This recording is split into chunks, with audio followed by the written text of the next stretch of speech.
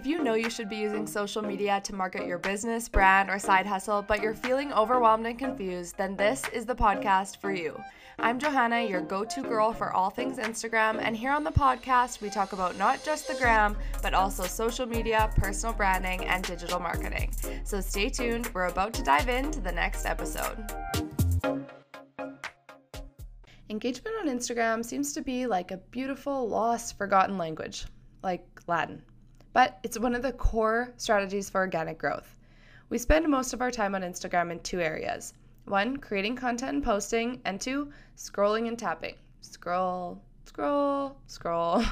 We're consuming so much, but we aren't creating connection and starting conversation.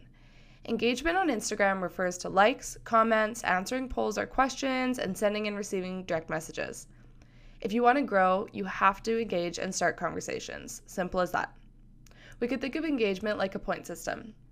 Likes count as 1 point, DMs count as 5, comments count as 5 if they have less than 4 words, and 10 if they have more. And making an Instagram friend and collaborating counts as 100. Okay, I just made that up. The point is that just liking isn't good enough. Think about the last time you posted. Did you really scroll through and acknowledge everyone who liked it? Probably not. But now think about everyone who commented. Are you much more likely to tap over onto their profile? I sure am. I click over to the profile of almost everyone who comments every time, and I know I'm not alone. Leaving comments will drive eyes to your page not only from the person whose post you commented on, but also potentially anyone else reading the conversation. Let's talk about how you can best divide your time spent on Instagram. What I teach my students is that the majority of your Instagram time should be spent off the app, creating beautiful, on-brand, and helpful content. The second biggest chunk of time should be spent on intentional engagement, and the rest is for mindless scrolling and watching stories. The fun stuff, I know. Now think about how much time you spend scrolling. Could you imagine if you spent that much time engaging and double that much time creating for your page? I think you'd really have a good thing going, and I think you'd notice growth in not only your follower number, but also the amount of people engaging with you. If you're having trouble spending too much time on Instagram, I'd set aside 2 to 4 15-minute blocks per day to intentionally engage by scrolling through your feed and leaving comments. If you find you're having a hard time leaving comments in your own feed, you could jump onto a hashtag that makes sense for your brand and start engaging with those posts as well. You may have heard the phrase, don't post and ghost. I actually really like this simple rule. What it refers to is purposefully engaging with other accounts by leaving comments after posting on your own account.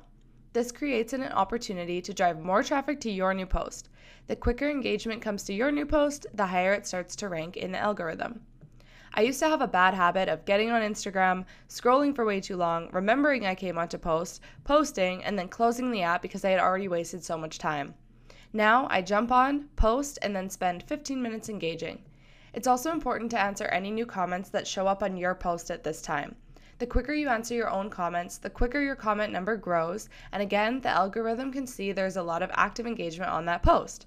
It will in turn show the post to more accounts. Now, these are definitely tactics, but they aren't spammy. They are intentional, and that is what we want. Let's talk about follow, unfollow, and like for like tactics. This is the kind of slimy side of engagement. These tactics are honestly just lame. Batch liking 20 photos on an account to try and get their attention, or following 100 people only to unfollow the next day is really time consuming and super annoying to be on the other side of. Unfortunately, follow-unfollow tactics do work. When someone follows you, there's a pretty good chance you're going to go take a peek at their account and potentially follow back. You might just be being nice, but the next day, boom, they unfollow you. How annoying is it when you notice someone follow you 3 times over the course of a month? It's because of strategies like these that we sometimes see our follower number go up and down by 6 or 15 people over the course of just one day. When you get messages in your DMs with offers to help you organically grow your account, what they are usually doing is following and unfollowing a ton of accounts on your behalf. It's spammy behavior, and if I was you, I wouldn't want to be flagged by Instagram. Just saying. I know it could be really annoying and super frustrating to notice that people are targeting you with follow and unfollow, but at the end of the day, we need to ignore that follower number for a bit and focus more on creating real conversation and relationships with those who are loyal to our account. If you have just 1,000 incredibly loyal followers who support you and spend $100 on your product or services every year, well, you could do the math. You wouldn't be doing so bad. Here's your checklist for purposeful engagement. Number 1, spend your scrolling time also leaving thoughtful comments. Set a goal for yourself for how many comments you want to leave and make sure they are purposeful, which means actually reading the caption. Number 2, avoid tactics like follow and unfollow. Number 3, engage back on accounts of those who engage with you in order to help foster the relationship. Number 4, find new accounts to engage with by searching out hashtags that make sense for your target audience. For example, if you're an online fitness instructor for moms, then you'd want to search out hashtags that a mom would use.